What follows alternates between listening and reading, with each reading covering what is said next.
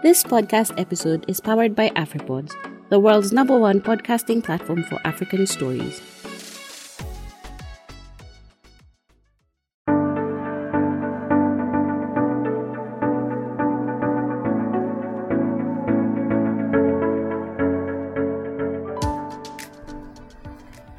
Hello everyone, welcome to another podcast session by the Kenyan Wall Street and his team. Today, just as usual, every Monday we always looking at markets, how markets have performed, how the local market mainly. Every Friday we host the We're Curious podcast where we look on how global markets have performed. But for Monday, as usual, we always talking about how the local market has performed, how the market has opened, and just having an overview of what's likely to happen in the coming week. My name is Felix Oche and I'm your host. Joining me today, we have two special guests. As usual, we always, I know there are few people who we've always been able to invite, and today we also have a new addition to the team. Maybe I'll just let them introduce themselves. Hi everyone, my name is Davis Kadinji. I'm a financial analyst and I'm glad to be here with you today. Hi everyone, my name is Leah Njoroge, and yes, I'm glad to be here with you today. The famous Leah. All right, so ladies and gentlemen, maybe we just push this through into how markets performed last week.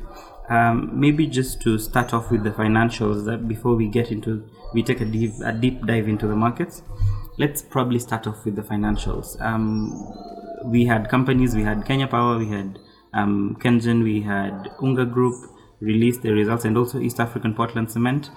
Maybe just to share your thoughts, maybe start with you, Davis. What were your thoughts? Do you think that the companies reported probably some sound financial results, and probably which company were you really looking into? Okay. I looked at all of them. I was impressed by Kengen's results. While there was a decrease in profits, of course, because of the tax advantage that they had last year, that wasn't in effect this time. Still, they're in a pretty good position. Cash and equivalents is around 10 billion. It's a solid company. I also looked at KPLC, a company which really intrigues me. So I actually also saw the full year 20 financials. There are a lot of concerns when I look at that company. For example, finance costs are extremely high. Like for the year ended full year 20, finance costs were around 12 billion. And then for this half year 21, finance costs thus far have been 8 billion. Now that is insanely high, because that means that for full year 21, it's likely to be above 15 billion. That will really cut into the company's any form of profits that they would have otherwise had. And then I also saw that something like what? The operating expenses literally ate up their gross profits 100%, which is really really bad. Of course, that's for full year 20. So that is of concern. For EAPC, the company, of course, is still struggling, hoping that their restructuring program will improve the company over time, but the prospects still seem dim. Unga Group, of course, struggling with the finance costs, the lack of payments by the government, which is all unfortunate, but still a solid company. People will always eat, of course. Among other things that they're struggling with is the increase of commodity prices. Of course, that was global because of supply chain disruptions, but I believe in the long term they will recover well. Yeah, those are my short insights into those companies. This is very interesting. I believe a lot of us have always been wondering about Kenya Power as a company in terms of performance, because we know that the underlying for that company, the company has quite a very high potential. But one thing that we are always wondering about is most likely what's really going to really happen to the company in terms of future prospects, mostly to shareholders. Maybe if you just share your thoughts. Do you think, now that you've mentioned that the company is technically in a negative direction, do you think that shareholders would still be able to hold? What would be your opinion? Do you think we can be able to continue buying a little bit more on Kenya Power, or you'd advise a hold for the stock? Well, I'm not our financial advisor. KPLC, that's a very interesting company. It's been at a net negative working capital position for the past 4-5 years. It's technically insolvent, actually.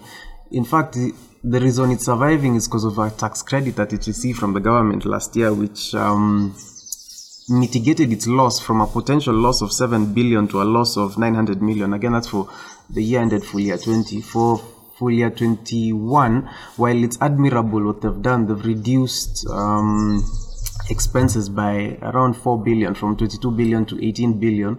While that is admirable, it's not exactly sustainable. So they need to mitigate their finance costs. Their finance costs just continue increasing through each and every year, which is really, really bad, because all they're doing is that they're refinancing the loans, and they're hoping to, it's in a sense kicking the can down the road. Eventually, it will implode on them. It will end quite negatively. So the future prospects seem bad. We're still waiting for the review with regard to tariffs. If there was something that would save the company, it would be that. If they were to increase electricity prices by 20%. Of course, there is political risk in that regard, given that the government is one that has a large say in the same, and that there's an election year next year. We're still not sure how that will pan out, but the future prospects seem really dim. No pun intended for KPLC. I don't know, and then I'm just joined in by one of our usual attendees, the CEO of HISA. That's Eric Asuma. Eric, maybe do you agree with Davis on Kenya Power? What would be your take on KPLC at this moment? Where do you think that the company's future is probably headed to in terms of shareholder returns? Okay, hi everyone. Speaking on Kenya Power, I think it's really a tough call. It's a tough call given where they are. Looking at their numbers, I saw what really caught my eye, I think, was the increase in finance costs. I think which was majorly due to the depreciation of the weakening of the Kenya shilling during the period. But from a shareholder return perspective, personally, maybe in the long run, they are a monopoly in this market. But when you look at in terms of the returns, both from the numbers, bottom line, and the share price, it's not been impressive for me. When you try compare that to KenGen, KenGen on the other hand, it's more of it's been good for shareholders. Unlike Kenya Power, which is a monopoly, they haven't really performed as expected. Yeah, actually on that, if you held Kenya Power from 2011 till now, you'd be down 92% ROI. Like if you had $1 million there, you'd have 80,000 now. Not exactly the best returns. So I believe that's something very huge. If you had Kenya Power 10 years ago, and right now you're probably, that's 92,000 in terms of losses. To those of you who bought Kenya Power, maybe you can be able to also just share your experiences. Have you been able to get returns? I know some people have probably been trading a little bit on the technical aspect, and I know there are a few guys here and there who've been able to make a little bit of returns. You can always be able to share your thoughts and views on the stock. But for now, I think we are agreeing that the future for Kenya Power is slightly dim. But then there's still a lot more that can be done by the company to ensure that shareholders and also generally the performance of the company takes a little bit of a positive end, and also shareholders get a little bit of returns as well. But also just one thing I would really want to mention on Kenya Power is that we saw the cash and cash equivalents for KPLC turn positive to about 1.7 billion from a negative of 6 billion in the first half for the financial year 2020. So I don't know what probably, Davis, do you think that would probably have, because I looked on the financials for Kenya Power, and I think that was probably the only positive thing that the company really had. I don't know what are your thoughts on that. Do you think that is something to still probably affect the company in terms of profitability? Well, it's a positive in that at least they have some cash on hand. Of course, that cash on hand will eventually end up in KenGen's hands and making these debt payments, etc. It's really hard to see the positives for the company. Of course, if you are a shareholder, the one thing you must bear in mind, the government can't actually let this company collapse, because if actually Kenya won't have power. And it would be quite a crazy process of if they actually allowed Kenya Power to declare bankruptcy, they'd have to create a new entity, move all of Kenya Power's assets to that new entity, convert the debt into equity, and then you see, it's a very, very long process. So the better alternative is to always save the company. So in that regard, the government is likely to save the company, and that's why my bullish case for KPLC would be if there's a tariff review to increase electricity prices. Okay. Of course, these decisions would be more politically made rather than economically, unfortunately, because of the fact that the government owns over 50% of the company. But if you were to invest in that company, I'd really wait for that tariff review, which we are supposed to hear anytime soon. Yeah. All right. I think we've had a little bit of overview on financials. Maybe if Eric wants to add anything, on the financial bit before we move to something very interesting that happened last week on Nation Media. Eric, you have anything on financials? Not really. I think we've touched on the themes. Maybe we can jump into Nation Media, which is quite interesting. All right, guys. And once again, we always put a little bit of a disclaimer. Remember that this is not an advice to probably buy or sell a security. You, as an investor, you're always required to be able to do your in-depth analysis and research before you make any investment decision. So maybe just to move on to the next bit, Eric, to start off with you. I know you're in the media space and probably also just generally looking at the performance for Nation Media. Then the company comes up with this share buyback that they're now having. Generally, what's your take? That's a good one.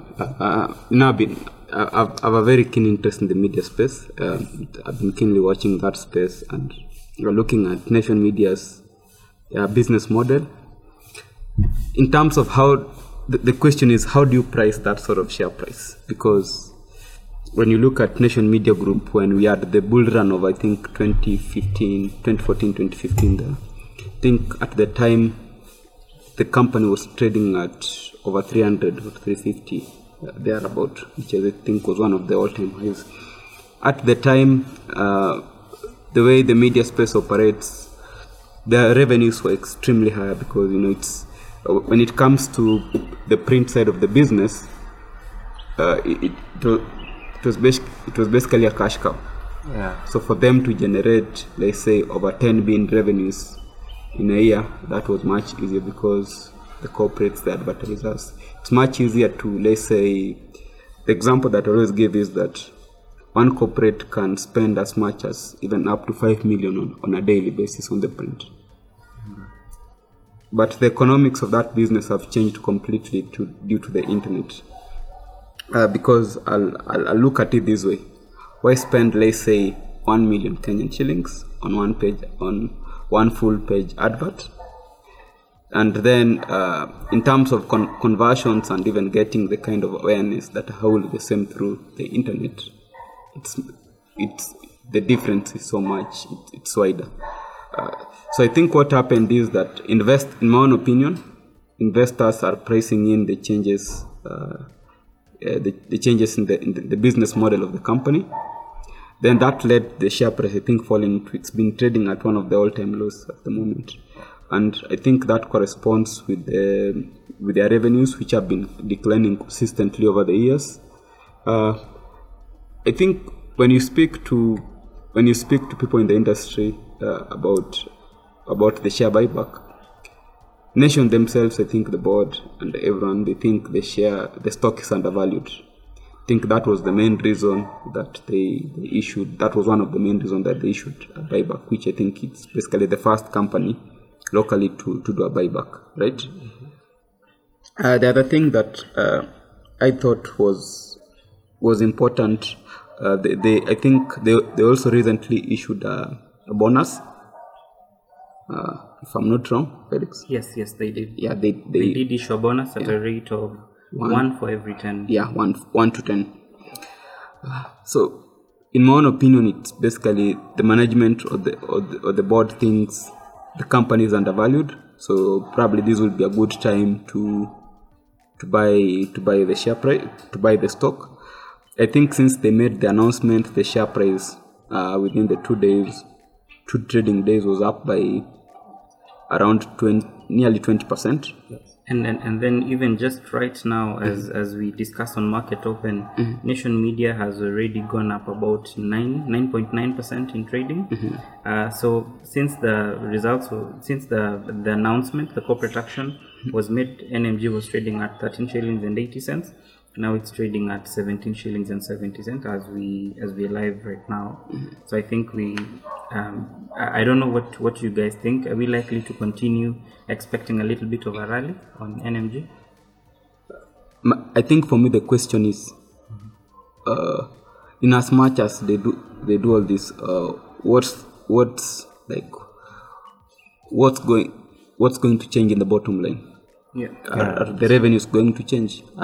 In as much as they say they have embraced the digital media, how is that going to affect the bottom line? Can that replace the kind of billions that they were able to get on print?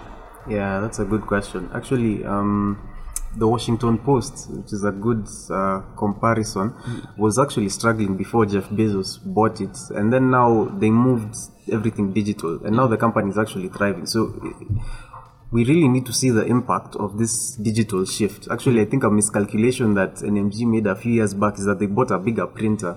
And the reason that they gave was that they wanted to make higher quality newspapers, etc., which was a miscalculation in that they weren't looking toward the future of the industry, which of course was the internet. As we sit here, I don't think many of us have read a newspaper in a while, unless it's maybe a digital copy. So it's a good thing that they've moved online, and we just hope to see the effects of that. Of course, the management appears bullish with regard to the share buyback program. Of course, they haven't said at what price, but if they're bullish with regard to the new strategy moving online, possibly shareholders should be too, but we should wait for the financials to see the impact that it's had thus far. I think one more comment will be on, I think what the power of the internet offers the legacy media houses is basically distribution. And when it comes to distribution, unless you are able, if you want to, let's say, put a paywall on your website or the digital platform, what drives that? What drives people to pay for that will be basically content. So I think if Nation can beef up the content and generally generate exclusive content that you can't find anywhere, maybe in the long run, people will embrace it. All right. So I think those are very important aspects. So we've been having a little bit of a dive on companies, and maybe just right now we move a little bit further and just have an overview of how the markets performed. Last week we saw the indices probably take a little bit of they cooled off from the recent rally. We saw the NSE All Share Index coming down by just a slight 0.1%. That's week on week to close the week at 165.39 basis points.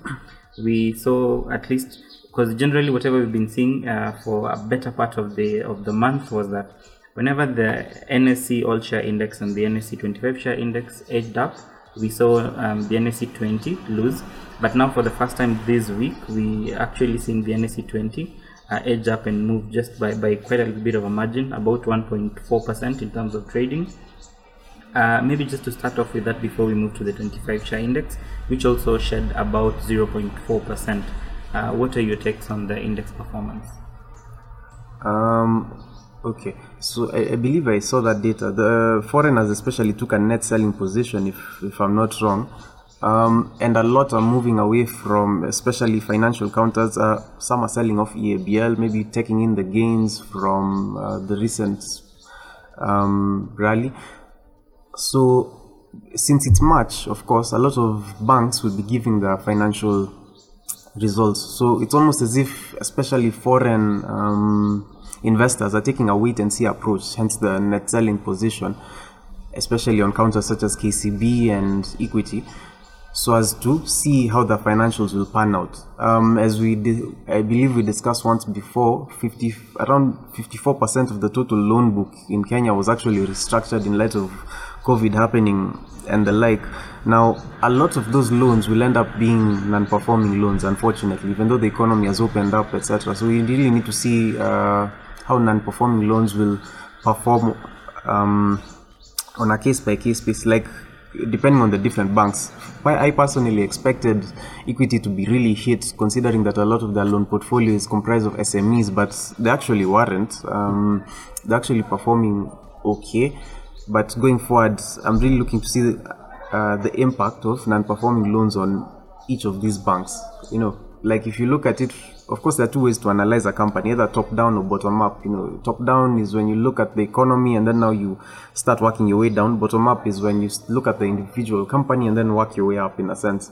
If I look at it top-down, our economy faces a myriad of factors, among them being the fact that in light of our reducing revenues and our interest expenses on our debt, the government is increasing taxes far and wide. So the effect of this is that companies are either retrenching they're retrenching and their bottom lines are getting hurt. Now, this will affect how they service their loans, which will of course affect banks. So you see, it's like a domino effect of sorts, which will trickle all the way down. So hoping that things improve, but I believe there's a wait-and-see approach being taken on by investors at this time, especially toward banks. But I believe that banks, on their part, adequately provisioned. Like their loan loss provisions were adequate early on, and so we long to see the impact of that and the effects on the market. Okay, speaking of banks, most of them, I think, most of the big banks have already issued a profit warning that their full year for 2020 results will be below 25%.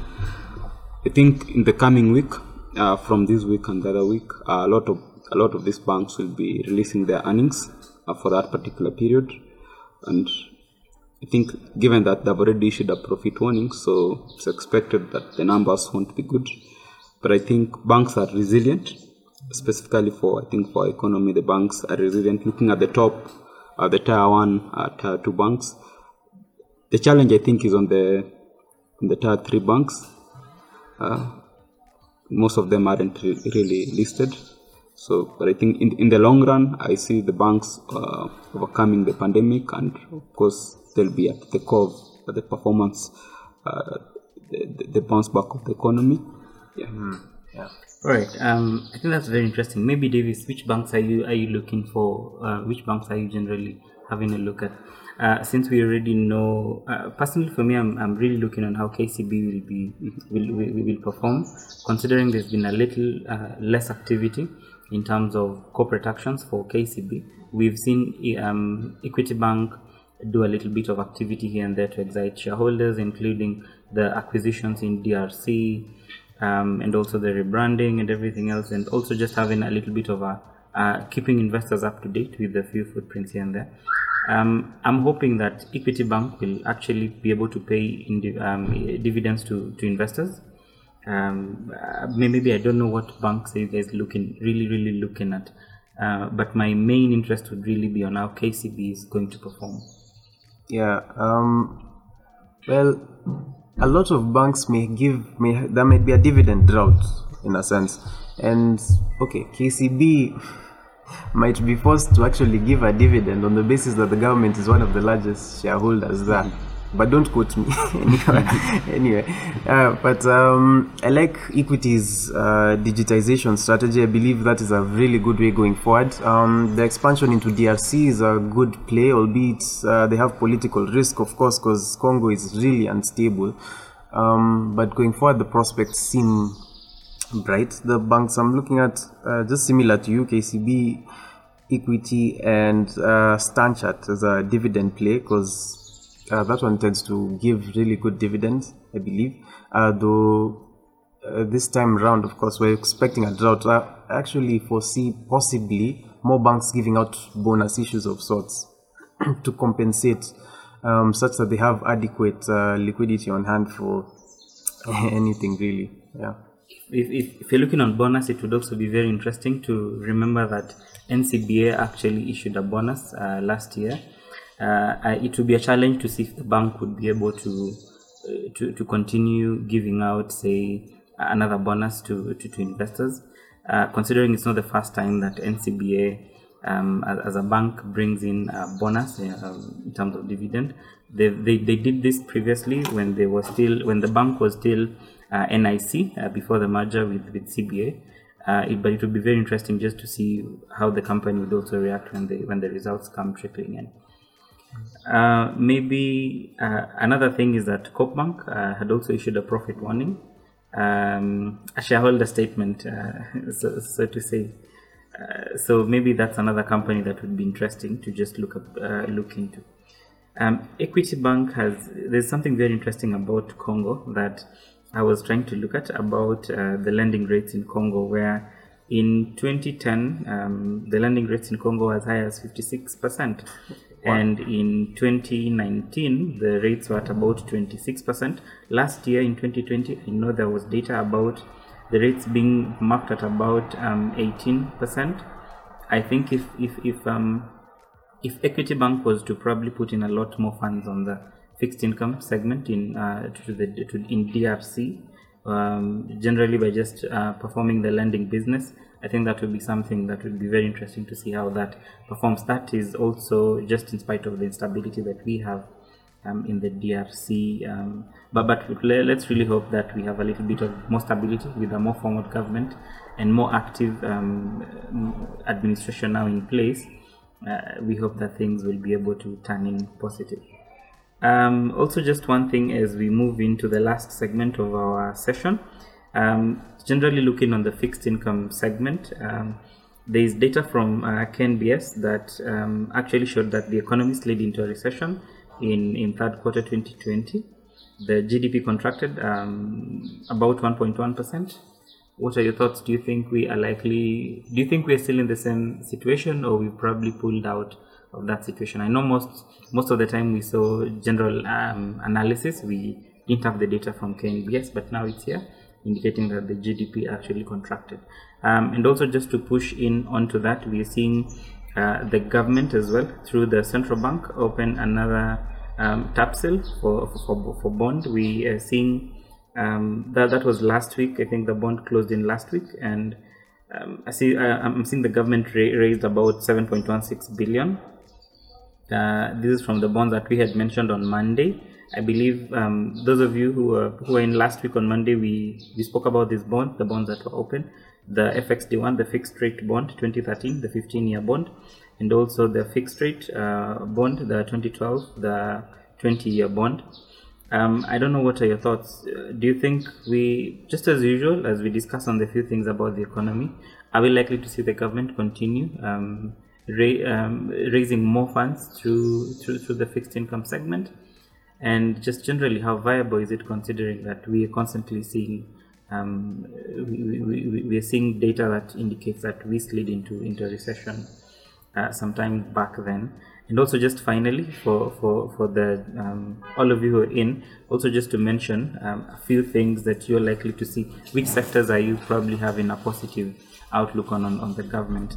I know that we had a little bit of analysis done earlier on in the year by Kwame Owino, that's from iCare, who mentioned a little bit of his optimism in the agricultural sector, considering that our economy is largely supported by agriculture.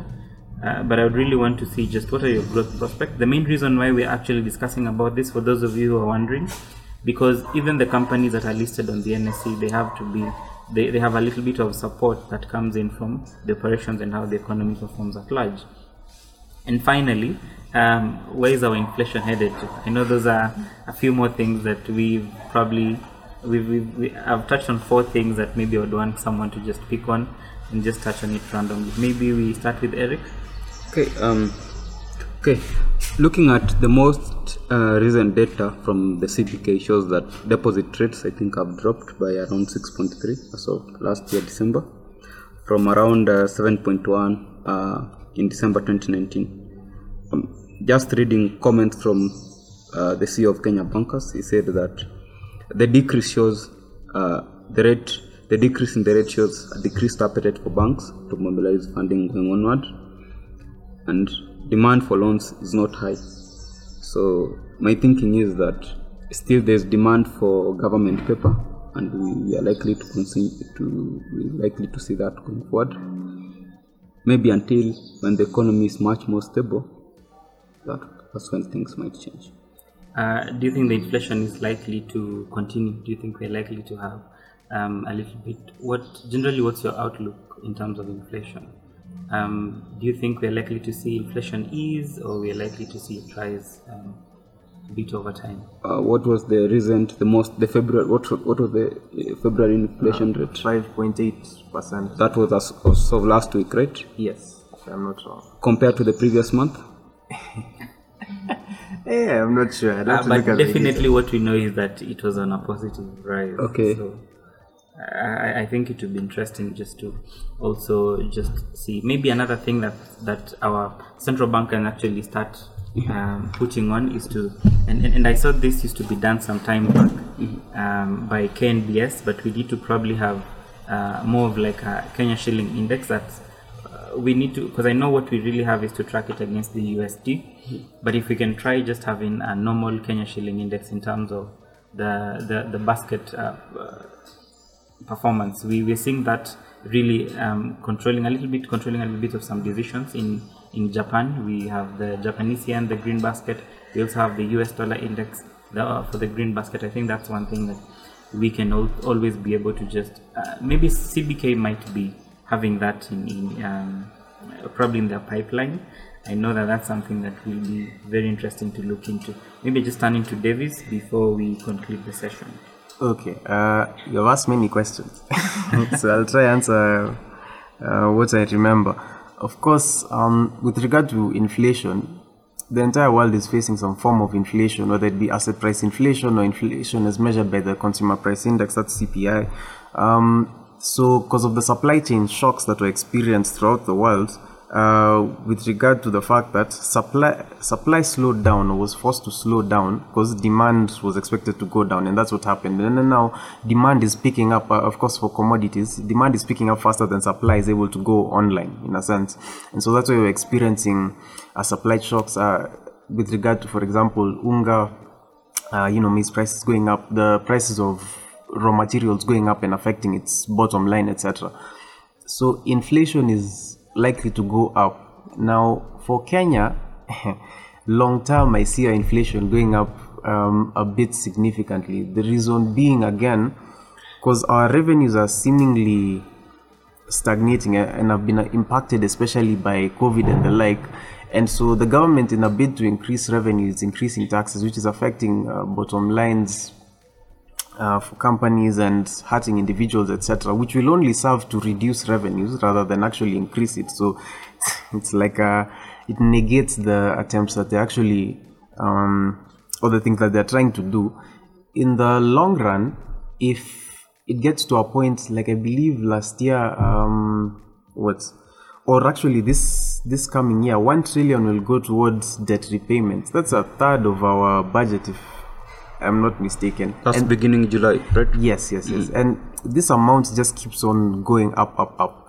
You have to realize, and if you look at data by the CBK very clearly, a lot of the loans that we are taking up isn't actually going towards development expenditure, but rather it's going towards recurrent expenditure and debt repayment. So it's like taking an Mshwari loan to pay a Tala loan. You get, of course, this is unsustainable. Eventually, the house of cards will come tumbling down, in a sense, and then you add corruption into the mix. Now, again, this is may, keyword being may, because as we look a bit long term, but again, it's always good to take an economist's point of view, the pinch of salt, because I mean, how many rich economists do you know? Yeah, so now, in the long run, the government may actually be forced to print money to pay local debt. Remember, our local debt is Kenya shilling denominated. Foreign debt is USD. Now, if our revenues are being strained and a lot of it is going towards recurrent expenditure and debt repayment, at one point or another, rather than declare a default, the government might be forced to print. Again, this is not a guarantee. However, this is among the things that we look into as risks, as investors.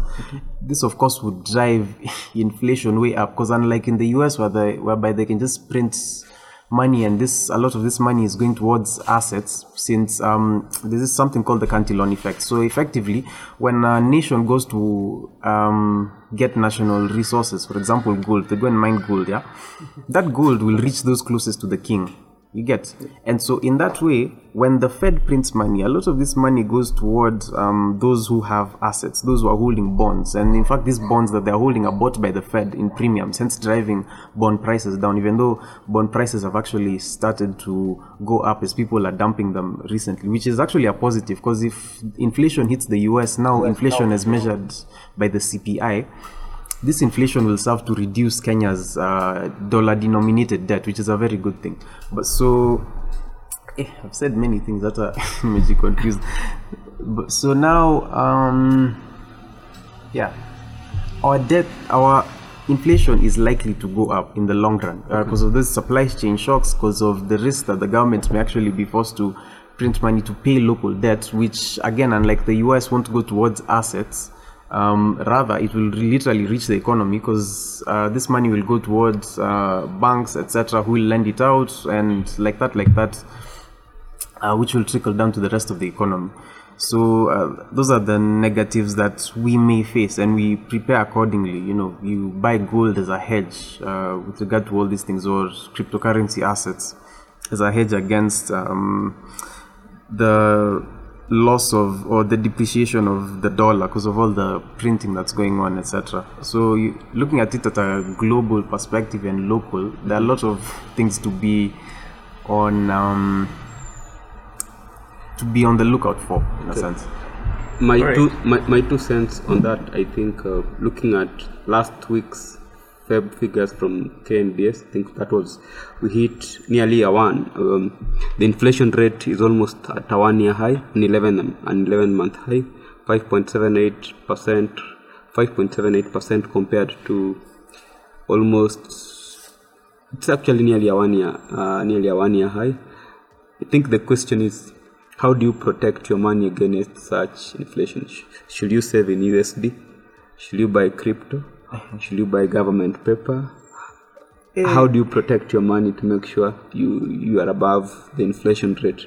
And another question should be, I think, usually when CBK releases the bi-monthly MPC statements, usually they always target the inflation to be within, they have their own target range. So I don't know if the current inflation is within the government's target range. Yes, I believe it should be, if I'm not wrong. And with regard to where you should invest your money, invest your money first of all in tangible assets. Okay. So a good place to be would be, for example, in gold. Gold tends to act as a hedge. You get? So as inflation goes up, the price of gold will just continue going up. So if you hold your assets in gold, you're well hedged. Also in cryptocurrencies, so you need to understand, now you need to look at it from a global perspective. When money is printed, for example, as you've seen in the Fed, etc., there's more money chasing fewer goods. So on relative terms, assets and commodity prices, actually that's among the things that's making commodity prices going up, other than the supply chain shocks. The prices of these goods will go up because a lot of printing is happening. In fact, I believe the Senate yesterday passed legislation that's, I'm not sure if it's the Senate or it's the House, sorry. The House passed legislation that allowed the 1.9 trillion by the Biden administration to go through. It's going to the Senate, and so most likely the 1.9 trillion will actually reach the economy. Now, with the economy opening up, we don't know if that will lead to direct inflation rather than assets inflation. Okay. But so assets like Bitcoin, assets like gold, etc., will go up. Now, avoid treasuries. Okay, so when you're investing, you need to look at two things. You need to look at real returns and nominal returns. Nominal returns are the returns you'll receive as advertised in a sense. So, for example, if you're investing in a 10-year bond, it's offering you 12%. Your nominal return rate is that 12%. Your real return is the return after inflation. Okay, so if inflation is 20%, your real return is negative 8%.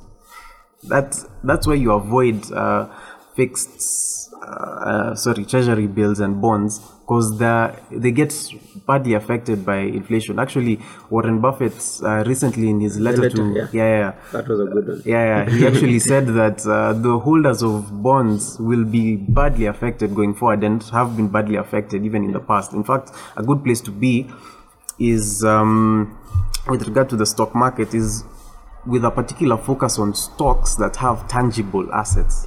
You get, and the reason being is that, let's say a company like Unga, if inflation hits, Unga will just increase its prices. So it's like acting as a hedge. You get, so they're not really being affected. You're the one who's being affected because you're feeling the price increments, but them, they're almost remaining the same because the rates or the prices of their goods and services adjust to inflation. So that's a good place to be with regard to if you want to focus on the stock market. Yeah. All right. I think maybe that's it when we're looking onto markets, and just a little bit to look onto the final thing about a few recommendations that we're seeing various investment banks give out this week. And just starting off, we're seeing the last time we had a discussion, we saw FIDE Investment Bank maintain a recommendation, a buy recommendation for Kenya Re, and right now the company is still maintaining a hold recommendation for Kenya Re. At the same time, we're seeing Ganges Capital this week issue a buy recommendation, a long-term buy recommendation on East African Breweries Limited. Those are a few counters that we can also just be able to have a little bit of a look on next week, as we have another podcast session on Monday. Today, as markets have opened, just to give you a little bit of an overview how markets have opened today. Still, just as we mentioned, NMG is still on top of the gainers list. NMG has moved about 58,500 shares at market open, still up 9.94%. Following closely is Kenya Insurance Company, which is on the list for one of the investment banks that we mentioned earlier on, 8.43%. And also just to mention, we're seeing a little bit of some activity on Diamond Trust Bank, gaining up just a little bit high of 1%. Losers side, it's interesting to note that Cooperative Bank, Scan Group, major companies that we've been looking on, Scan Group is down 1.7% and Cooperative Bank about 1.15%. Looking a little bit on also how the data is on the market, just to give you an overview of Nation Media Group. Nation Media Group, the demand is still 233,900 shares, total demand. Top demand being at 1770, that's 17 shillings and 70 cents per share. There is no supply on Nation Media Group. On Diamond Trust Bank, we are looking at a demand of 58,700. This is at 10:15 a.m. We're seeing a total demand of 58,700 and a supply of only 12,000. Looking on Scan Group, we are having a demand of 168,000 and a supply and a supply of about 129,700. The supply is high at 6 shillings, where we have about 102,000